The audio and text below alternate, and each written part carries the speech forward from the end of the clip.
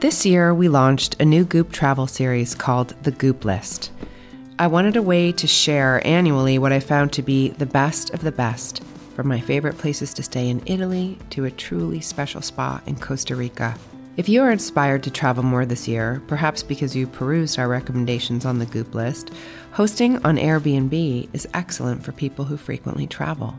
The beauty of hosting on Airbnb is that while you're away, someone else can get as much joy from your home as you do.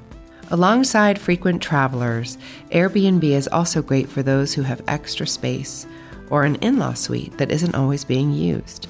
If you've stayed at an Airbnb before, you know the unique experience it offers. Now you can share that same experience with others while earning some extra income.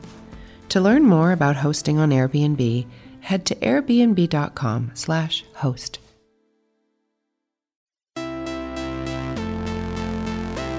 Don't hold anything too tightly.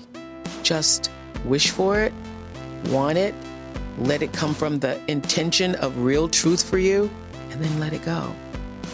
For me, our soul is like, it's unbound, it's limitless, but we will use words to limit ourselves. When people stop believing that somebody's got your back or Superman's coming, we turn to ourselves, and that's where you become empowered. Courageous participation attracts positive things. I'm Gwyneth Paltrow, and this is the Goop Podcast, where we bring together thought leaders, scientists, healers, creatives, and seekers. I'm so grateful to be able to interview these bright minds and share their incredible wisdom with you. And I especially love listening to the conversations that are led by my brilliant co-host and friend, Erica Chitty. Erica is the CEO and co-founder of Loom, and she's been a part of the Goop family since the beginning days. We believe that simply asking questions and listening has the power to change the way we see the world. I'll let Erica fill you in on her guest today. Today's guest is Danielle Prescott. Danielle is the author of Token Black Girl, which explores her 15-year career in the beauty and fashion industry at publications like InStyle, BET, and Teen Vogue. In this episode, Danielle and I talk about what led her to write her memoir and her experiences about growing up Black in predominantly white spaces, and how pop culture and media influenced her early self-identity, and what changes Danielle would like to see in the fashion and beauty industry today. Okay, let's get to Danielle Prescott. So why don't we just dive right in? Okay. So congrats on your book, Token Black Girl, and thank you for being here. Thank you for having me. So I know a little bit about you from your book, but for those that don't know you and are connecting with you and your work for the first time, you were a beauty and fashion editor for 15 years at Elle, InStyle, BET. Tell us a little bit about that industry and what led you to write the book. Sure. So I spent, around 15 years working in traditional women's media. So I did fashion and beauty at various publications. The last 4 years of my career, I spent as the style director at BET, which was my first departure from mainstream media to Black media. And before that, I had, like you mentioned, worked at Elle, I worked at InStyle, I worked at Mode Op Brandy, I worked at Teen Vogue, I worked at Interview. So I spent a lot of time thinking about beauty standards, writing about beauty standards, deciding what was trendy, what was cool, what we should give our attention to. And a lot of it was in service to white supremacy. And I really started examining my relationship to white supremacy in the beginning of 2020, like 2019 into 2020. I had made a New Year's resolution that I wanted to write a book, and I did not know what I wanted the book to be about. But in therapy, I had been working with my therapist on cultivating self-love. And she was just like, your main problem is that you don't love yourself. And I just thought it was like so absurd, partially because of my experience in that industry and the concepts of self-love and self-care being so commodified. Like everyone thinks that like self-love means you go get a massage, you go to a spa, or you go on vacation, or you buy yourself something because you love yourself. And I was like, yeah, I obviously do all of that. I love myself. And she was like, no, that's actually not what any of that means. And I was like, oh, really? What does it mean? And, what we kind of uncovered was that my concept of self-love was very conditional or transactional. So I loved myself as long as I had the job that I wanted, if I had the clothes that I wanted, if I had the apartment I wanted, everything looked perfectly all of the time. And that was the only conditions in which I really was like, okay, I love myself or I'm acceptable. And I was like, okay, well, I guess I have to find the origins of where this thinking came from. And so when I started like kind of unpacking that, I was like, oh, all of this is because of white supremacy. And that is why I feel that I need to have my hair done or my nails done, or I need to have this clothes. Like I need to be a member of this club because I am not conditioned to think of myself as good enough as I am. And so I was like, okay, let me see if I can figure out where this started.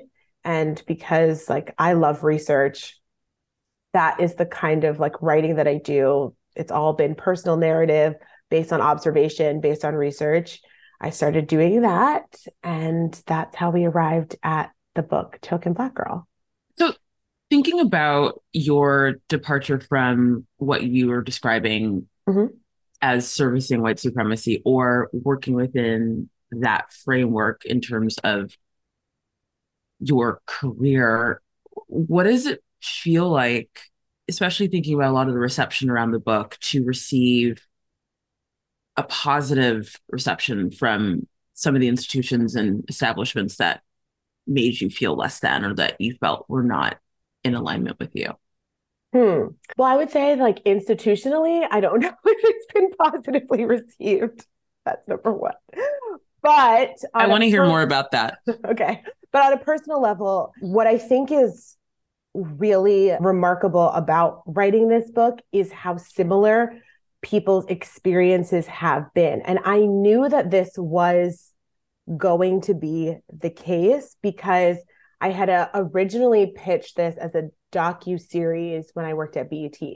And for a lot of reasons, like it never got made. But it was around the time where people were starting to talk about their frustrations within the fashion and beauty space, especially like major stars. Gabrielle Union, who she blurbed my book, she had, had that big kind of dust up with America's Got Talent and exposing like the racism, like in some of the networks and like what that looks like. And this was not really a conversation that I think was happening frequently when I was much younger. So once I started recognizing that, like, okay, people are now starting to talk about this and there is power in that connection that's being built. And so after I wrote this book, so many girls who either went to like elite private schools, boarding schools, or like,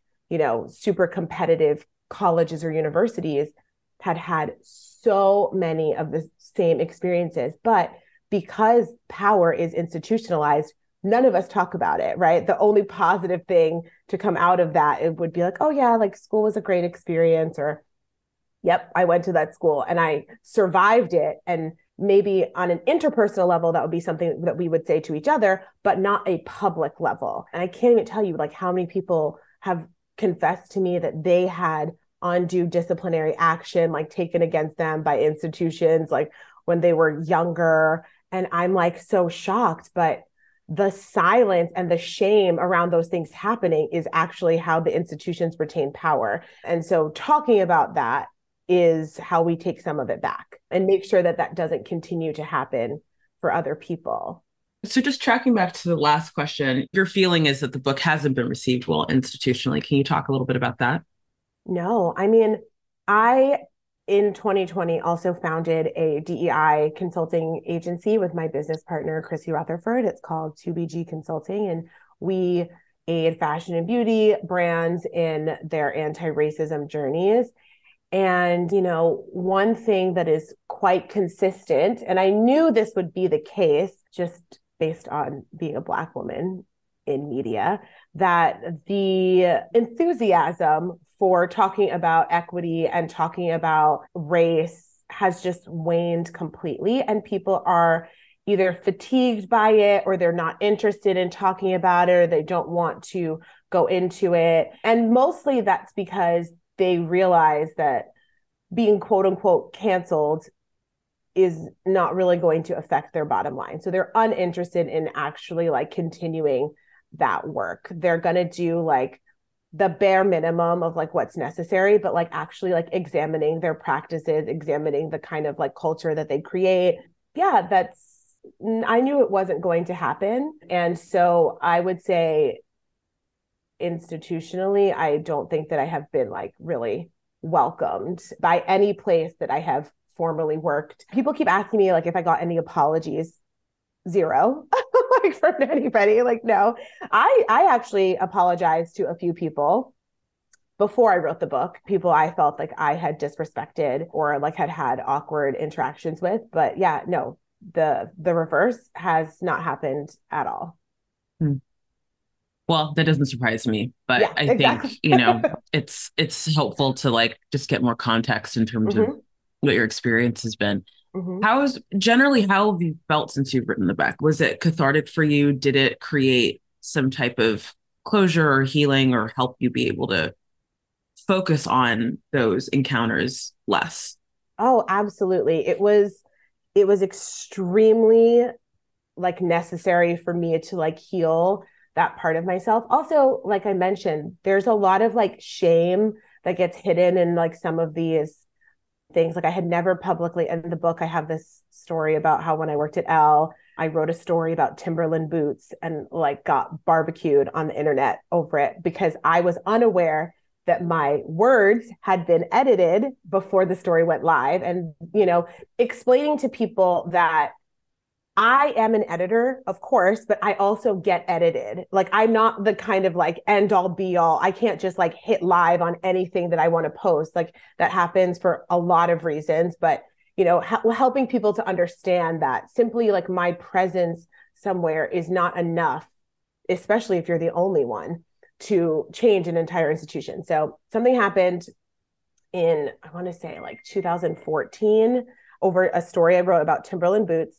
And I had never like publicly talked about it because it was so shameful. Like I was so ashamed by the fallout of it. And I'm like, I actually have nothing to be ashamed about. All I have to do is tell people exactly what happened and what my intention was. And also like I had been suspended from high school and there was like a lot of shame around that. So and there are layers to this. I spent a number of years anorexic and bulimic. There's a lot of shame around that. So just being able to like say it and like release it was so good for me. And yeah, it has been very transformative. I hear you on some of the things that I'm hearing you talk about, whether it's like conduct issues when you were younger and disordered eating as a result of being in these deeply white environments that make you feel less than and make you question everything all the time. I think I'm just wanting to acknowledge like the history that you're unpacking for me just resonates and makes a lot of sense. I mean, I had a very similar experience in a lot of ways because my most formative years were in South Africa. We moved there shortly after apartheid ended, maybe 4 or 5 years after. And I was the first Black girl in the school that I was placed at when I moved to South Africa. It was a private school. I'm Nigerian as well. So there's just so many layers of othering. And then also just, having to grow up in a post-apartheid environment was really oppressive in a very different way than racism exists in the United States. That's why I was so drawn to talking to you about the book, because I just really understand how it feels to be the token, but not just only being the token, not even by a euphemistic, kind of turn of phrase, actually being the only one. The only one. And I was the only one in my grade for almost 2 years when I was living there. So It's just like I was saying, the history that you're mapping out It's resonates very in so many lonely. ways.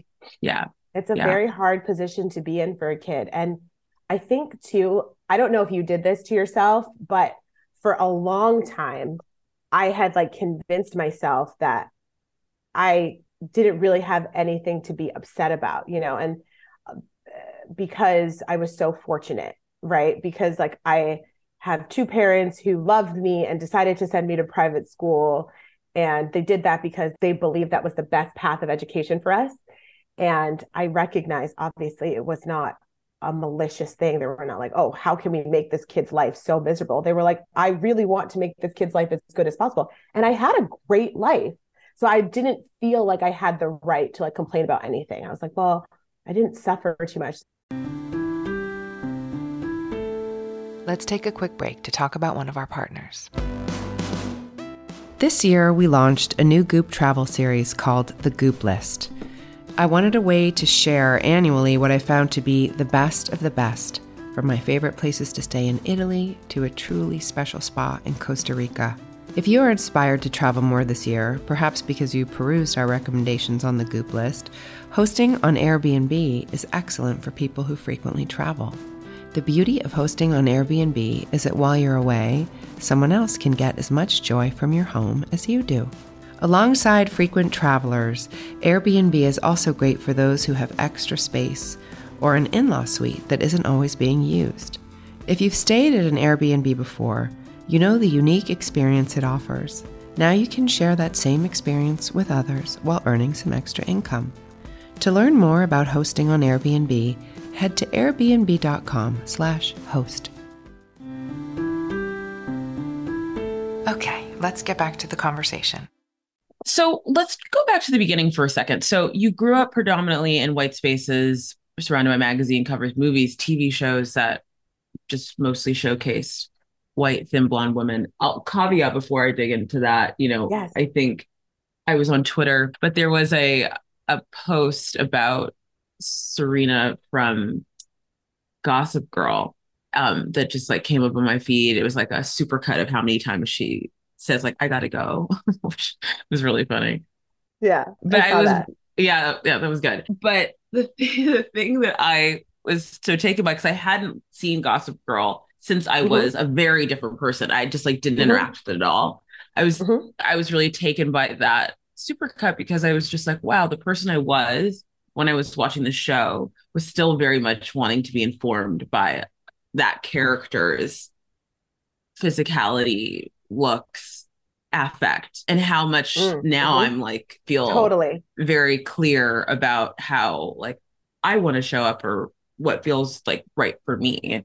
So pulling all of that together, you grew up in and around this in a very deep, consistent way. How did that affect you, and how did that impact your acknowledgement of your own Blackness? Yeah, that's such a good question. And I have a similar experience. Like I feel like when I look back, and I write about this in the book, when I looked back at like the archetypes that were presented to me about like who to be, it was seeming like Blackness was so associated with like negativity, with poverty, with like sadness and struggle. I was like, I don't resonate with that, and I don't want that to be on me. And I felt that if I absorbed media like that, then like that's what I would become. So I went the opposite way, and I went like full like Sweet Valley High. I was like, look at these girls. They have their own phone lines and cars and necklaces and, personalities that are great and confident. And that's what I wanted to like emulate. It's a fault of the media. It's a fault of like not being able to give humanity to characters of color properly. I was talking at another book event. Someone was like, what kind of show would have like helped you as a kid? And I was like, look, even though Never Have I Ever is not made for like Black girls specifically, like having a complex character like Davy would have been so transformative. Like she has an inner monologue that is like an older white man, which I think is hilarious, but she is not necessarily this like nerdy goody two shoes, but she's also not necessarily like the hot popular girl, but we get to see like so many different complicated sides of her, and giving characters, like giving that access to audiences is so important, and we just like didn't have it. I didn't put this in the book, but I had a weird flashback the other day when I was looking at a slideshow of things, and I was like, oh my God, I remember like when I wanted to cut all my hair off, and I bought a picture of Michelle Williams to the hair person, and like the hair person was very much like my sister and I would do this. I don't know how often my sister did it, but I know I definitely did it. She would always be like, your hair can't do that. And I was like, well, get as close as you can. Like, I was like, I wouldn't even hear that she wouldn't do it for me or couldn't do it for me or why. I was like, I don't care. I want to get it close to this as possible. Yeah. And like, I'm like, that's so crazy. But I didn't like the hair magazines at the hair salon. You know, there were, I don't know how to explain this, but in like the 90s and the early 2000s, there were these magazines, and they would have like kind of like numbers, and you would like pick your hairstyle from the numbers. But because I didn't see anybody with those hairstyles, I didn't want them. They had no value to me. So I went to Vogue, and I went to Elle, and I went to all these magazines that I later ended up working for. And I was like, this is what I want to look like. Make me look like this. And when you said make me look like this, when you would get the look that you had been asking for, how did you feel? Like, what was there satisfaction there? Like, how were you evaluating yourself? Well, first, I never got the look that I was asking for. So let's be clear on that. There's a lot about hair in the book. I think most Black women will understand why. But, you know, it wasn't until I was like much older, I would say like mid-20s, that I finally got in touch with the kind of hair person who would like I actually like messy hair. I don't think it's cool to like have your hair like too done. There was this controversy a few years ago where they had a Black girl in a J. Crew catalog, and they gave her like a messy bun. And on Twitter, our favorite place, they tore her apart. They were like, oh my God, this is horrible. Why wouldn't they do her hair? And I'm like, oh, her hair is done. I think it looks great. But, you know, there's so many different ways of viewing Black hair that like to certain people in the Black community, like it looks disrespectful. It looks like not done, but it was just not really like, it was just not popular amongst Black people to have that. Now I have goddess braids. They have the community in a chokehold. I was like, oh my God, every girl has these braids. But it's funny because it's also a little bit messy. Which is to me like the perfect combination.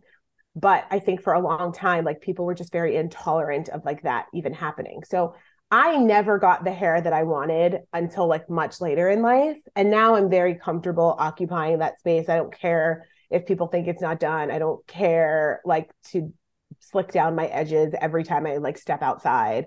But I did feel a lot of pressure as a child to kind of like straddle like pleasing Black people and pleasing white people with like how I presented everything in me, like my hair, my clothes, my body.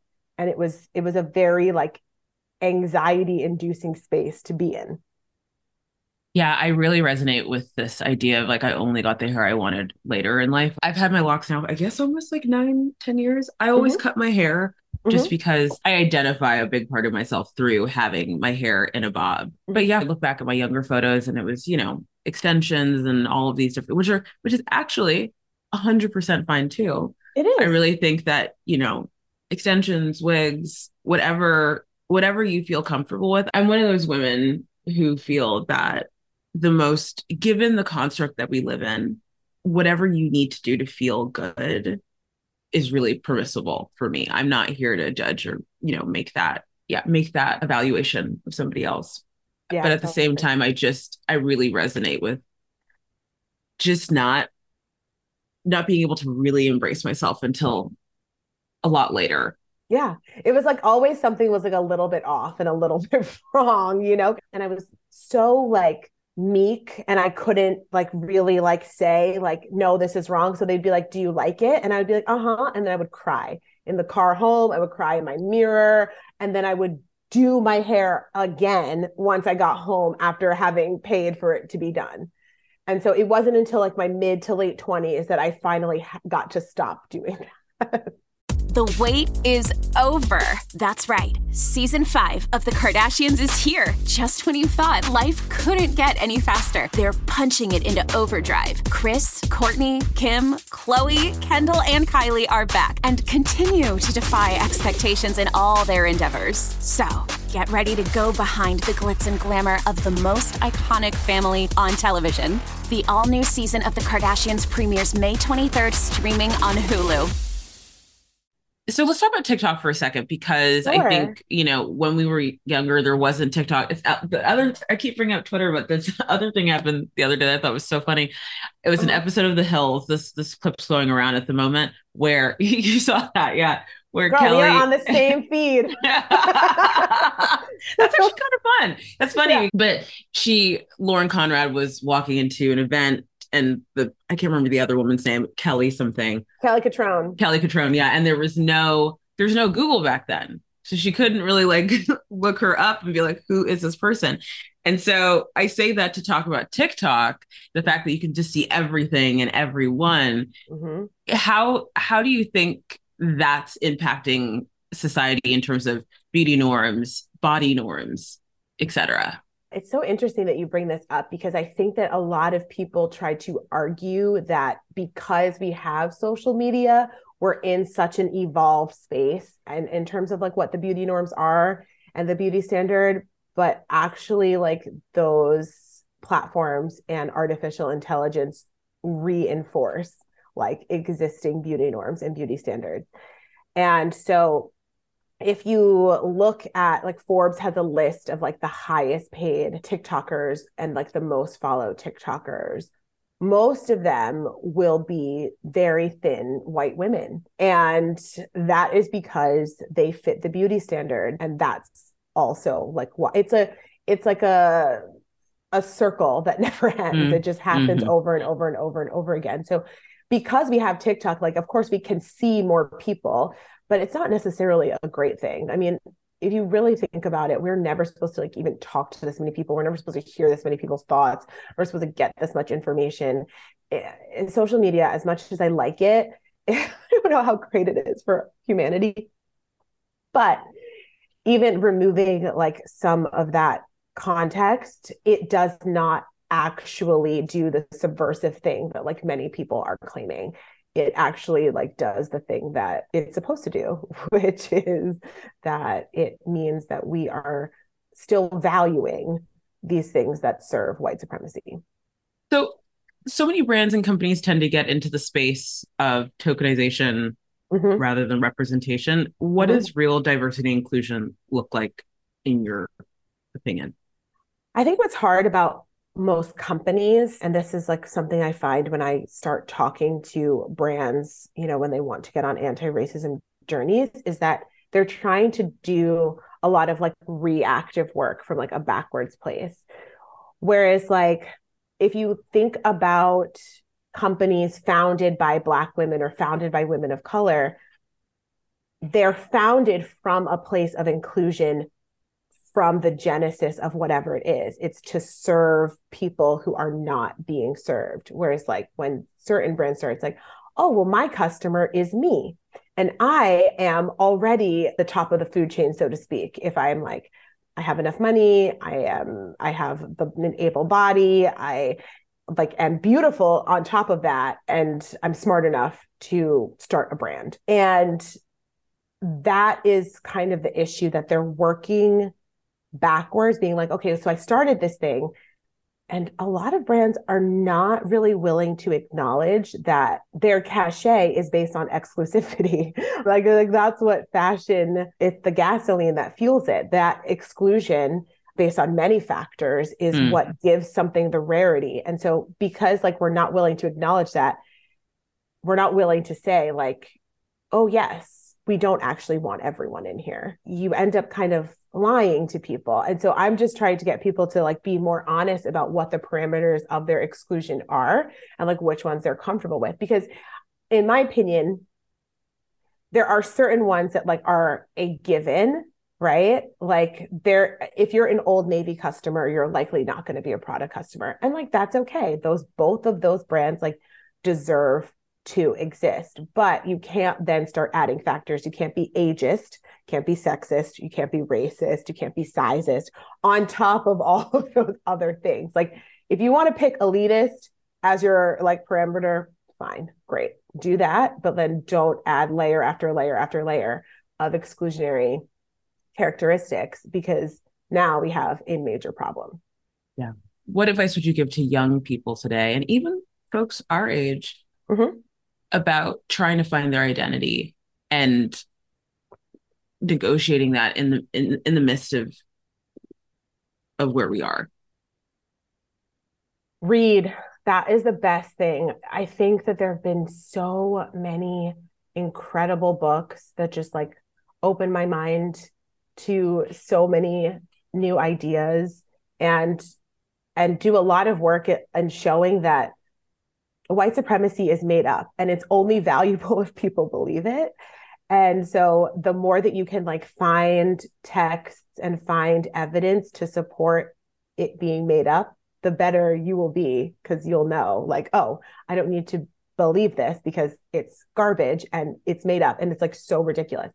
And you can also start to notice the patterns. Like white supremacy is very cunning and it will rebrand itself, remake itself over and over and over again. But if you start to be able to recognize what those patterns are and like what it's trying to achieve, then you are very immune to it and very unaffected by it. And so, yeah, finding like outlets where that proves true, I think is really good. And also like once you start doing that, it makes you like enjoy things a little bit less. Like, you know, like you're going to be like, oh, I'm probably not going to watch this show because it's so willfully in service to that narrative that like we're just going to ignore racial issues, or like that we are interested in propping up this like further narrative of like white supremacy existing, right? So you start to be like, oh, I don't need to like even let that stuff into my brain space. And I think that's like a much healthier place to be in. I think if I would have known those things growing up, I think it would have been much better for me. What changes do you want to see in the fashion and beauty industry? I think we need a lot of changes. Here's what I notice about brands, what they try to do. Brands try to appear as if they are people, but people are not brands and brands are not people. A brand is an institution. It is an entity. So this kind of like facsimile, like reproduction of like a brand being like, we're talking to you, it is like creepy and weird, especially because it comes from such a place that is so disingenuous. Like it really is like only trying to get you to connect with it so that you buy something and then you buy more. And that so it fosters an emotional connection. And I'm like, I think that's like kind of unnecessary. And I wish that would happen a little bit less, especially because then when a brand inevitably fails at doing the right thing, like either in terms of inclusion, whether it be race, whether it be age, whether it be size, you are already feeling so emotionally connected to it. You have a hard time disconnecting from it. And that's what they want. But you should be able to be like, actually, I'm not going to buy this thing anymore. I'm not going to engage with this thing anymore because it is a thing and it is not a person. This is not my friend because I shop here. It is a thing and I'm able to separate from it because it's not my friend. And I want people to I want consumers to understand that. And I want brands to stop doing that. And I think that would help a lot of things like in the industry. And I would also just love a lot more accountability. I mean, that is like a pipe dream I don't think will ever happen. So just to tie it all in a bow, I'm curious what inclusivity feels like for you now. And when was the last time you felt seen, heard, held? That's so nice. I think for Black women, for me, inclusivity is a very natural state of being. And so all of my friends have always looked very different. And that's also, I think, why I had such a hard time with like racial conversations when I was younger, because like our world was extremely diverse, right? My parents met in college. Both my parents are Black, but my mom has two best friends. One is a white woman, one is a Black woman. The white woman's married to a Black man. The Black woman's married to a white man. They each have, one has 3 kids, one has 2 kids. And like all of us just like running around together. Like I never thought about, I was like, this is like how people want, this is what they think of when they think of like how they want things to like shake out.